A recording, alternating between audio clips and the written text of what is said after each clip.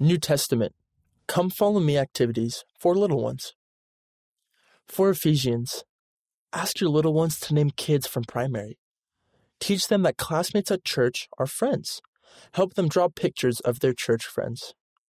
For Philippians, Colossians, show your little ones a picture of our prophet. Explain that the prophet prays every day.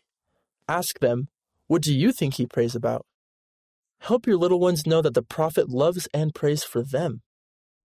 For 1st and 2nd Thessalonians, teach your little ones that Jesus Christ will come to earth again. His second coming will be glorious. Help your little ones sing When He Comes Again. Children's Songbook, pages 82 through 83. For 1st and 2nd Timothy, Titus, Philemon, give your little ones scriptures to hold. Explain that the scriptures are very special because they teach about Jesus Christ.